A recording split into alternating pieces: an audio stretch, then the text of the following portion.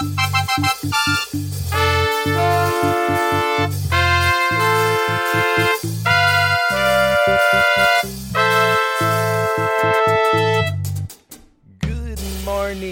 morning. It is 7 o'clock on October 1st. Can you believe it? It is Thursday, October 1st. This is Back from the Brink. I'm Todd Brinker. Aaron will be joining us in just a few minutes.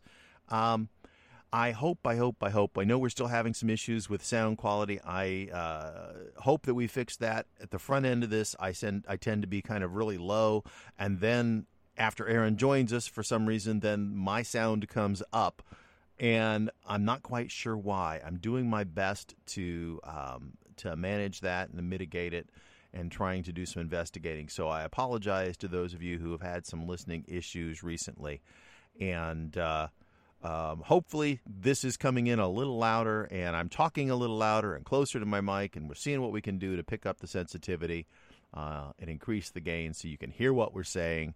And if you don't want to hear what we're saying, then why are you listening to me? Or maybe you're not.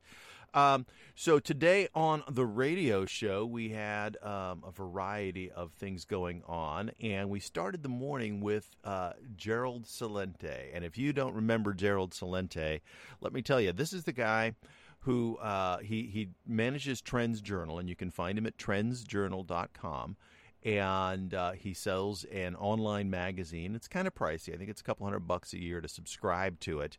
But he basically does forecasting of trends. He watches the trends and what's going on. He's a very entertaining speaker. And sometimes some of his ideas are a little out there. But I'll tell you what, when we had him on just prior to or just as the COVID pandemic was beginning here in the United States, he spoke about some outlandish things, but you know what? He was kind of on target for stuff. His delivery method is a little outlandish, and you know that makes for entertaining conversation. But you know, he's pretty dang accurate sometimes. I mean, some of the stuff's a little out there, but he's an interesting guy, and he certainly makes you think.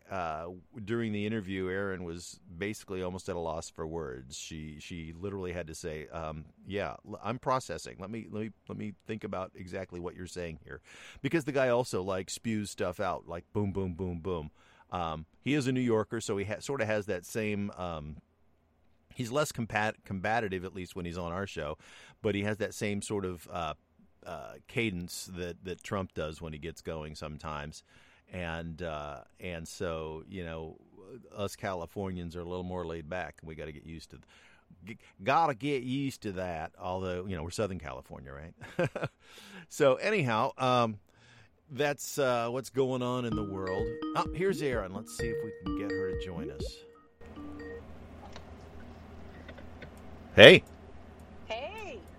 Are you on?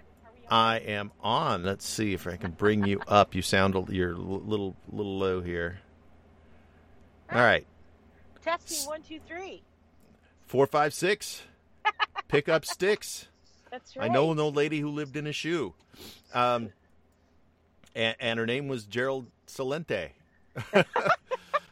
No. Yes, not no, at he's all. not a little old lady, but he's certainly a high energy and interesting speaker. I was just saying that you know, he has a very New York style delivery, so there's a certain cadence that comes at you fast and furious. And although you know he's not combative when he's on our show as a guest, like Trump is a very combative speaker, he has a similar type of cadence to that in that he, you know, his it's just a New York, you know.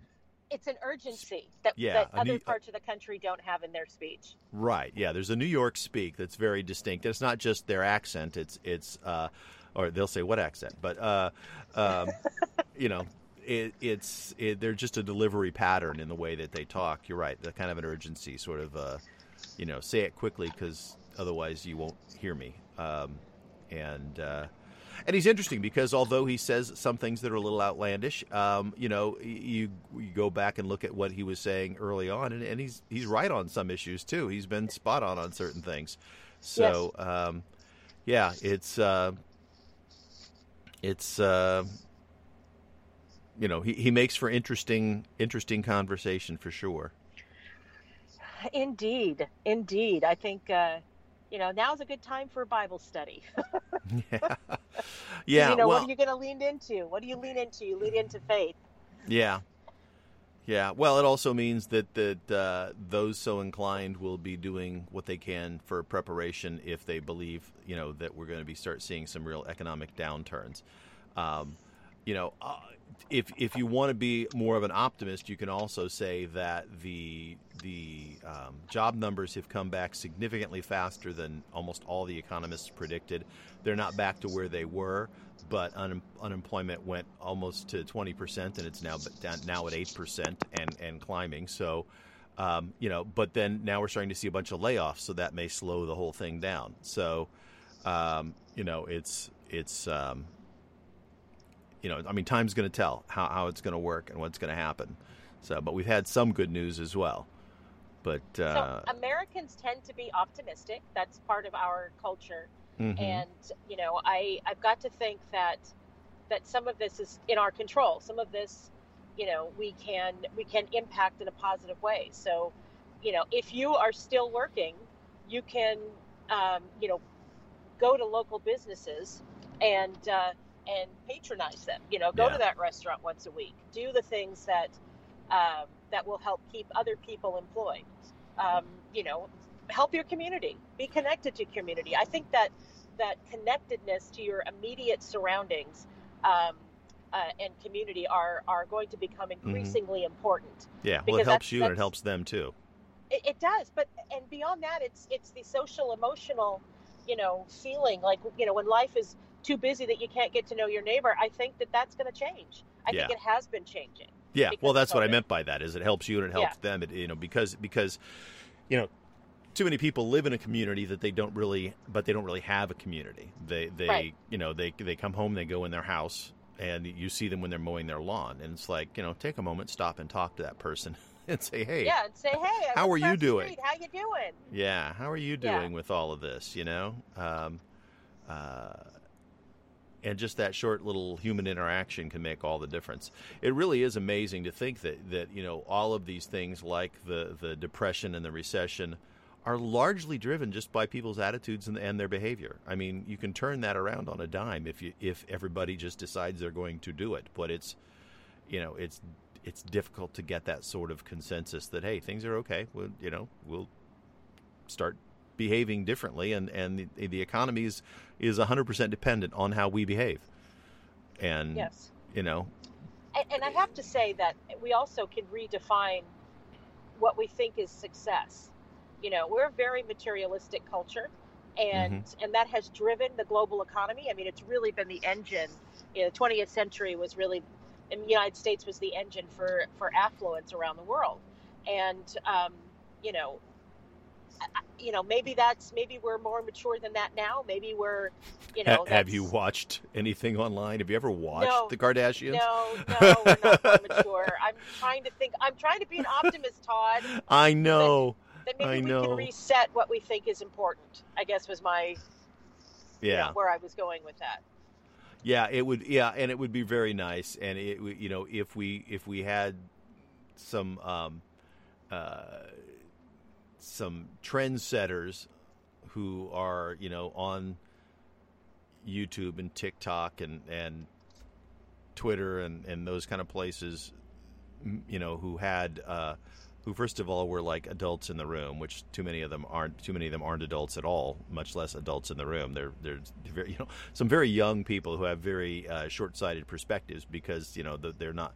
Nobody's looking to that that 60-year-old person to. There's no wisdom. There's plenty of knowledge and absolutely no wisdom. Right. Absolutely. Yeah. That's well said. That's there's that. That's an issue. I have been the first, or I shouldn't say the first, but I have railed about the fact that both of our leaders are very elderly gentlemen. It would be nice if we had some younger blood running on the ticket at the top of the tickets, in my opinion, just for sake of health. For both of them. I mean, we've got one guy who's 72 and one guy who's 76, or is it 74 and 78? I think it is. I mean, they are not young men, and I have seen, my parents and my wife's parents, and as you age, you slow down. And I don't care who you are. You're just mentally and physically, you have to, and you have to pace yourself. And that's an excruciating job, being president of the United States, for the best of people. So I worry about that. How many presidents went into the job with dark hair or black hair or whatever? Yeah. And came out silver-haired. And there was pretty salt and pepper or Snow White.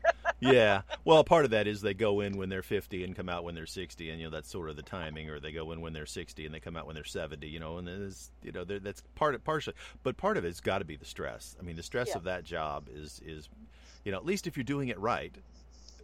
If you're not doing it right, you're playing golf every Wednesday, then. And I say that, and I don't mean to take a dig at Trump or anybody, because quite frankly, those, you should, if you're in a high stress job, you need to, whether it's golf or whatever, do something, have something where you can get away. People have days off. I mean, when the media rails, oh, Trump's on the golf course. Media members, do you work 7 days a week, 24 hours a day? And the answer, of course, is no. Obama used to go out and shoot hoops. He had people to come over, then they'd play basketball, Good. And it's good exercise, and he would do something to get away from the office to, because, excuse me, when you think about it, he lives at his office. So he was working from home. Our presidents have been working from home ever since the White House was built. Yes. Now, apply that to everybody who's now working from home that wasn't working from home before. How did that change things? It adds some stress to things because you don't ever walk away from it. Yes. You have to be very, very intentional in saying, okay, work time is over. I'm going to go spend some time with my family. I'm going to go out for a run, or I'm going, Clinton was famous for going for runs. So all of his all of his Secret Service guys had to get in shape because they had to go run with him. And you need something. Yeah, something and Trump plays golf, and Obama played basketball, and Gerald Ford fell down airplane stairs. I mean, everybody had to get exercise one way or another. God, Todd. I know. From everything that I have ever heard about Gerald Ford, he was a very decent man. He absolutely, and quite honestly, I've read several things saying that of all of our presidents, he was probably one of the most athletic. I mean, he was. He was a college athlete, wasn't he? Yeah, he was a quite good college athlete and physically fit, but it's just funny that he picked. There were a couple times where he stumbled, and Chevy Chase, talk about Saturday Night Live again. Chevy Chase did a parody of that, and forever in our minds, Gerald Ford is the president who fumbled and tripped over stuff, and he does it. He trips or stumbles twice in his entire life on camera, and that's how he's branded for the rest of history. Yes, it's it's like Tina Fey's. Did not see Russia from her house. I know, but everybody, for the rest of her life, they're going to go, I can't believe you said you could see Russia from your house. And she's going to look at them and go, I didn't. Yes, and I never said that. Yeah, exactly. I didn't. And President Bush, George H.W. Bush, didn't say the word strategery. Right. Yeah. That was Will Ferrell. Yep. Yes, summing up his presidency in one word. Strategery. Yeah. And what people don't remember was that the response was from I don't remember who it was that was playing Al Gore, but his was Black Box. Oh, that's right. It was Daryl Hammond. Yeah, it was Daryl Hammond. That's right. And then he got yelled at for 2 words because it wasn't one word. It's 2 words. That's 2 words. That's not fair. Strategery. Yeah. It's funny stuff. Yeah. So I have been thinking about putting in a garden, and then I waited too long in the spring because it gets so stinking hot out here. But now we're starting to move into fall. Maybe I should think about putting in a fall garden. I put in a garden at the beginning of summer, and it died. Literally everything died. And part of it was so stinking hot, and part of it was we had some critters in the area that ate my stuff, ate my plants. Oh, that's a bummer. And yeah, so it was like, okay, now I've got to build some sort of a like greenhouse space protecting. How am I going to protect my plants now is what I got to figure out. And and of course greenhouses that make it even hotter. So yes. It's like, oh yeah, goody. that doesn't. No, it'd be 150 degrees in there in the summer. Yeah. I'm exaggerating, but maybe not by much. No, I don't know that you really are. Inside a greenhouse when it's 115 out, inside's going to be probably close to. You're going to be baking. It's like, hey, I'm raising baked potatoes. Like, what? Yeah. Yeah. So Pull 'em I out think of that's ground, a they're already good cooked. idea. I mean, I don't know how to cook beans. I love beans. I love beans and eat beans all the time, all different kinds. And I don't know how. I say I don't know how to cook them. I don't know how to grow them. I know how to cook them, but I don't know how to grow them. I was going to say, we just talked about that the other day with the Instant Pot, right? Didn't we? Yes, we did. Didn't you just cook some beans? I'm yes, confused. no. I don't know how to grow them. You just misspoke. Yeah. So you must be, suffering from dementia because you misspoke. It's it. Okay. Joe Biden. Yeah, I misspoke. I said one word and instantly caught it. Joe Biden looks confused everywhere he goes. I think the man is suffering from dementia. I really do. I disagree with you, but everybody sees what they want to see in these things. So he's never been a eloquent speaker. He has often misspoke throughout his life. And bum-fumbled things, and when people point it out, then he, kind of corrects himself, and I think that people were accepting of it when he was, Uncle Joe the senator. As he's becoming president, they're becoming critical because it's an easy point of attack. Now, is it perhaps something that's getting a little worse because he's a jillion years old? Possibly, but I don't know that it's dementia. I haven't seen evidence of that. But and I don't know, and I can't speak for anyone else but myself. It's not a point of attack for me. It's I'm not attacking him. I'm just saying that for the Republicans. I'm describing what I am observing. Right. I'm just saying that Republicans are using that as a point of political attack to say that he's incompetent because he can't string a sentence together. And I'm going, well, then he's been incompetent his entire life because he's never been able to string a sentence together. There's a reason that he hadn't been selected as the nominee in past attempts, because he sounds like a bozo when he's trying to talk sometimes.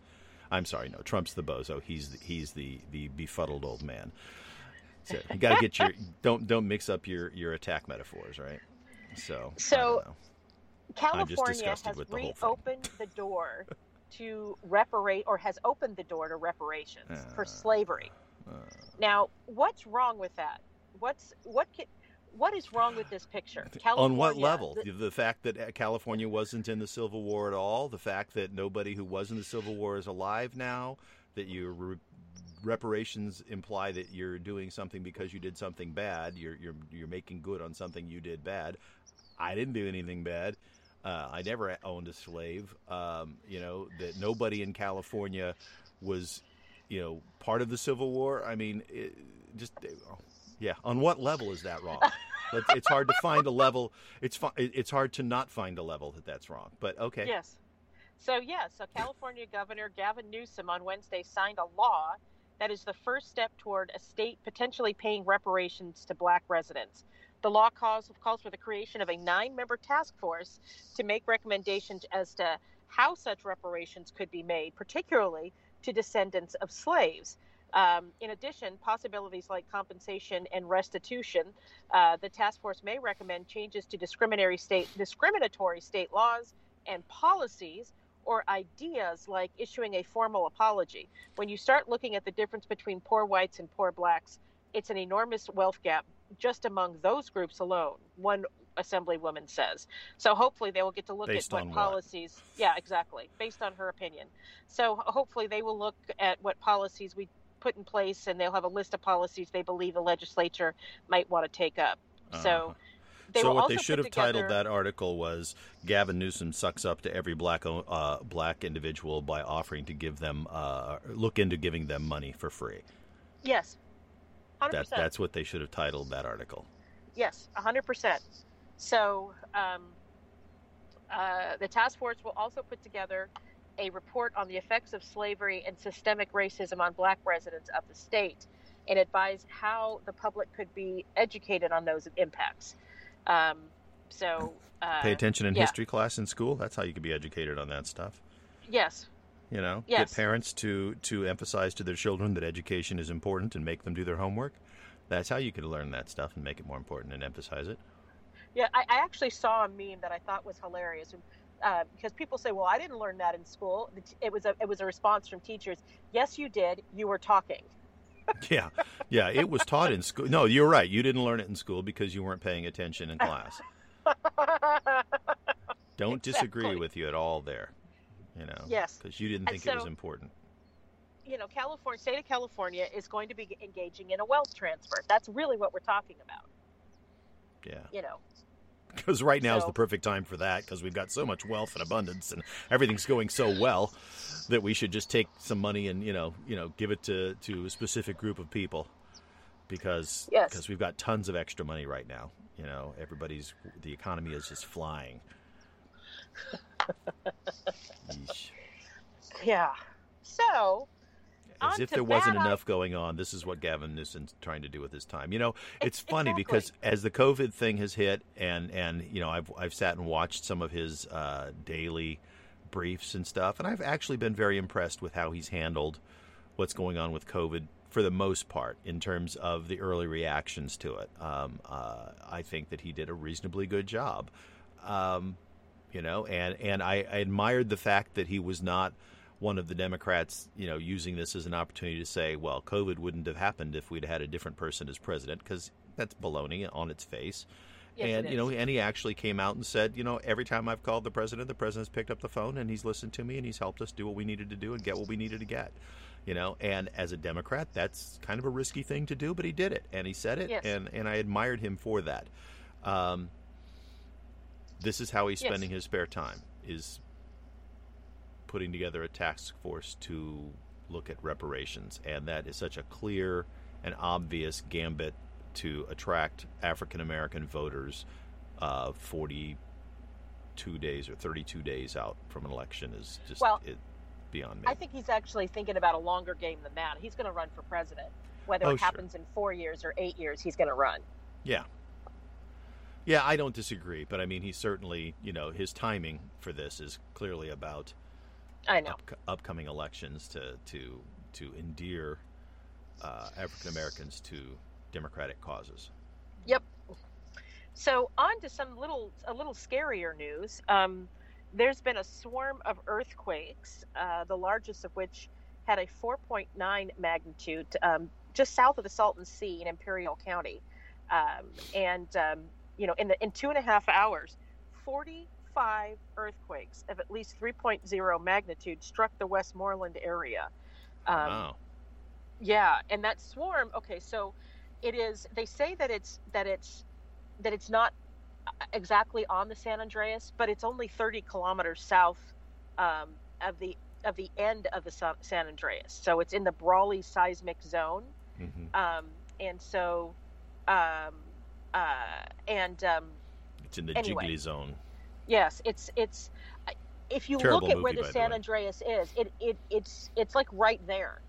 Yeah. Just a little bit. Like it said, 30 it miles may not away. be on the San Andreas, but it's on a tributary. Yes, and so that's a lot of activity. 45 earthquakes in a 2.5 hour span.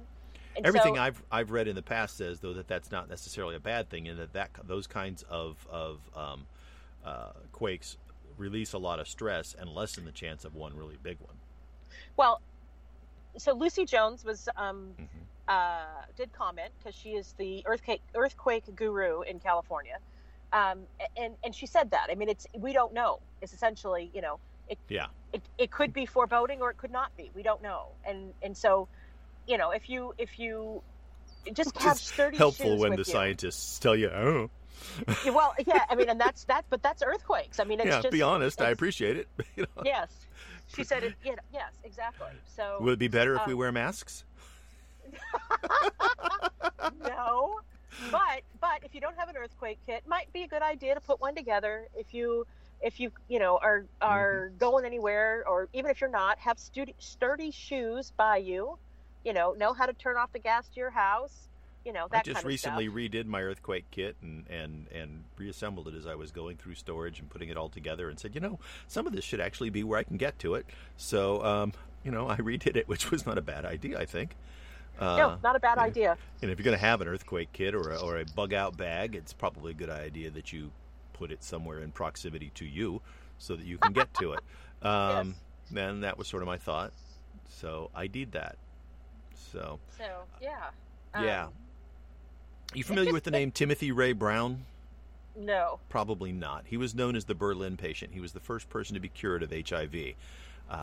He had HIV, and after going through a series of meds and stuff, he then tested HIV free, stopped his meds, and continued to be HIV free. He just died of cancer. Oh. If it's not one thing, it's another. It'll get you. Let's see. Does it say? Doesn't say how old he is. But basically, he was the first person who went through a process of basically killing off the virus inside of his body, and was announced to be HIV free back in 2012, and so he was the first person that to do that. He was diagnosed in HIV. No, it was 2012 HIV while he was studying in Berlin in 1975. 1995. In 2005, he was diagnosed with leukemia. To treat his leukemia, they used a stem cell transplant, and they said that the transplant then gave him a rare genetic mutation that gave him natural resistance to HIV, and so then they followed up with that, and that's how they then basically cured him, was through this mutation that they were able to identify, which is interesting. I wonder how the study of that has continued. Is it like, if they found a genetic mutation, is it something that you can then create and give to people in their bone marrow that will then make them HIV resistant? I've not read anything about that previously, but anyhow, apparently he wasn't the only one who has had that same treatment and had similar results. So people who were HIV positive and after going through that process were found to be HIV resistant later, or free, HIV free. So anyway, unfortunately, he didn't have HIV, but he ended up dying of cancer, of leukemia. So he was born in 1966. Oh, so he was young. Yeah. I mean, not 54. It's a little different when you die of cancer and you're 90 than if you die of cancer and you're 54. Yeah. So, and it just, nobody gets out of this world alive. Yeah. Yeah. Well, that's why when we started this, I said, if it's not one thing, it's another. Doing my Rosanna Dana. Rosanna Dana? Yeah. Yes. If it's not one thing, it's another. Oh, she was good. And she also died of cancer. So is there any tech news? Anything exciting happening in the tech world? Well, let's see. Google announced the new phone day before yesterday, something like that. I don't know.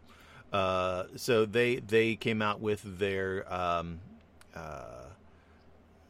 they came out... Actually, what they did is they updated the previous phone and came out with a new phone. And both of them are... And I'm trying to find the exact info here, but I'm not seeing it. But anyway, both of them are 5G phones, so they'll attach to the newer 5G networks, as well as continuing to connect to LTE, which for most people, I recommend don't worry about 5G at this point. It's not going to buy you anything that you don't already have. It has lots of potential, but the 5G modems in your phones suck a lot of energy. And in fact, most of the 5G phones, if you buy one today, are going to run on LTE virtually everywhere. If you happen to be in an area where 5G will be present, it will attach to that network, but it will suck a lot more energy out of your phone and your battery will die quicker. So, they're balancing that doing that balancing act. It's rumored that the next Apple phones that are going to come out in the next week or two will also be 5G phones, and they will probably do a better job than most in terms of balancing that use of energy versus the faster speed. But either you're dealing with the same thing, is that the 5G modems in the phone require more electricity and will then drain the battery more quickly.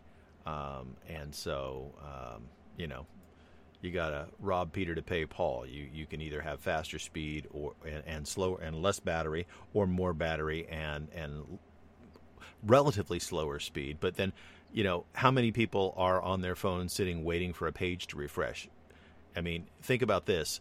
If when you go to hit the button, half the time the issue isn't with how fast your internet connection is, it's how good the internet connection is, meaning reliable, and how fast or how busy the server is. And this won't change anything to do with the server, and it won't do anything to change with reliability. It'll just have to do with how quickly the actual speed is. So from when the page starts to load to when it's finishing to load, do you have long waits? Do you watch bits and pieces start popping up on your screen? Once in a while. But for most people, it's not going to make that big a deal. 5G is not going to be it's not going to be a sea change like going to LTE was over, 4G was over 3G. It's not that big a jump in terms of actual what you see on a screen. You've already got a connection that's good enough for you to watch video on. It's true. I do it all the time. The big pitch, and people don't like to talk about this, but the big pitch is going to be that the vendors are at some point going to say, okay, 5G is fast enough, it has a wide enough bandwidth that you now will just buy a 5G modem and set it in your house, and that will be your internet connection instead of running a wire to your house. You won't attach to your cable or to your phone line anymore. You'll just get your house internet over the airwaves. And the reason that they want to do that has to do with the negotiations that the internet service providers did with the government. A few years back, the internet service providers wanted to change the way they billed. They wanted to charge you basically by the bit that came down. In other words, if you downloaded a 100 megabit or a 10 megabit or gigabit movie or something, they would charge you X amount of dollars or cents or whatever for that chunk of stuff that you brought down. And the government said, well, no, wait a minute, you've already done that, and why would we let you do that where you can, because then what they'll be able to do is discriminate between which bits come down. They'll charge you X amount of bits from this location and less for bits from that location. It'll be like going to the grocery store is what they said. And the government said, well, you've already provided us this. You're going to go to that setup, and that's going to be less beneficial to customers. So the government said, no, if you have a wired connection, a bit is a bit. You have a connection to the internet. You can tell them how many bits per second. You can tell them how big their pipe is, but you can't discriminate between the bits coming down that line. However, at the same time that they agreed that would be the way that you have to treat it when it's coming down a wire, because that's the way it had already traditionally been for many years, they said when it's coming over the airwaves, you can discriminate. And so they're going to push us to wireless connections because they can then bill us differently and make more money. So I'm guessing you're not going to be an early adopter of that technology. No, not at all. And in fact, I might get a wireless connection that way when it becomes available, just to see what it's like, to see if there's really any advantages. But I can guarantee you that once they have those connections all built out and they can provide home internet to everybody wirelessly, that suddenly it's going to be too expensive to maintain the wires in the ground, and wireless stuff won't even be offered at some point. They'll just quit offering that because it's like, well, that costs a lot of money to maintain, and we have to have all these crews out fixing wire breaks and to be honest, I don't disagree with them that the technology is better in the long run. There are places in Africa where they've got better internet connectivity than we have here because they built their entire infrastructure wirelessly. And so there's less points of failure, and it just, it's kind of a mesh network on a large scale, and it works better in a lot of cases. But because of the way we've set up the laws, it's also going to mean that they can charge us more. Yeah. Of course they will. Because it's not expensive enough. Right. Well, and what's happening is a lot of people are dropping their cable subscriptions, and the cable companies and the phone companies who sell cable now, because most of them do, and when I say cable, I mean television connectivity, are all going to, they want to replace revenue because people are dropping those subscriptions and saying, I just want internet access and I can watch what I want that way. And so, they charging $60 for an internet access, and they were charging $150 to get HBO and Cinemax and your local TV channels. And so they've lost a lot of revenue, and they're now looking, well, how can we force the people to give us back money? And this is how they're going to do it. They're going to start offering, and they're going to, basically entice and say it's better, it's faster, and it's all that in a bag of chips. And then they're going to slowly start letting the other system, the connected wired connections to the internet, just die, and say, well, I'm sorry, we don't have, we have it, but it's going to take us 2 days to get a crew over there to fix it. If you'd like us to set up wireless to your house, we can do that for free and just switch you over. And the next thing you know, everybody will be on that, and then they'll be charging you by the bit.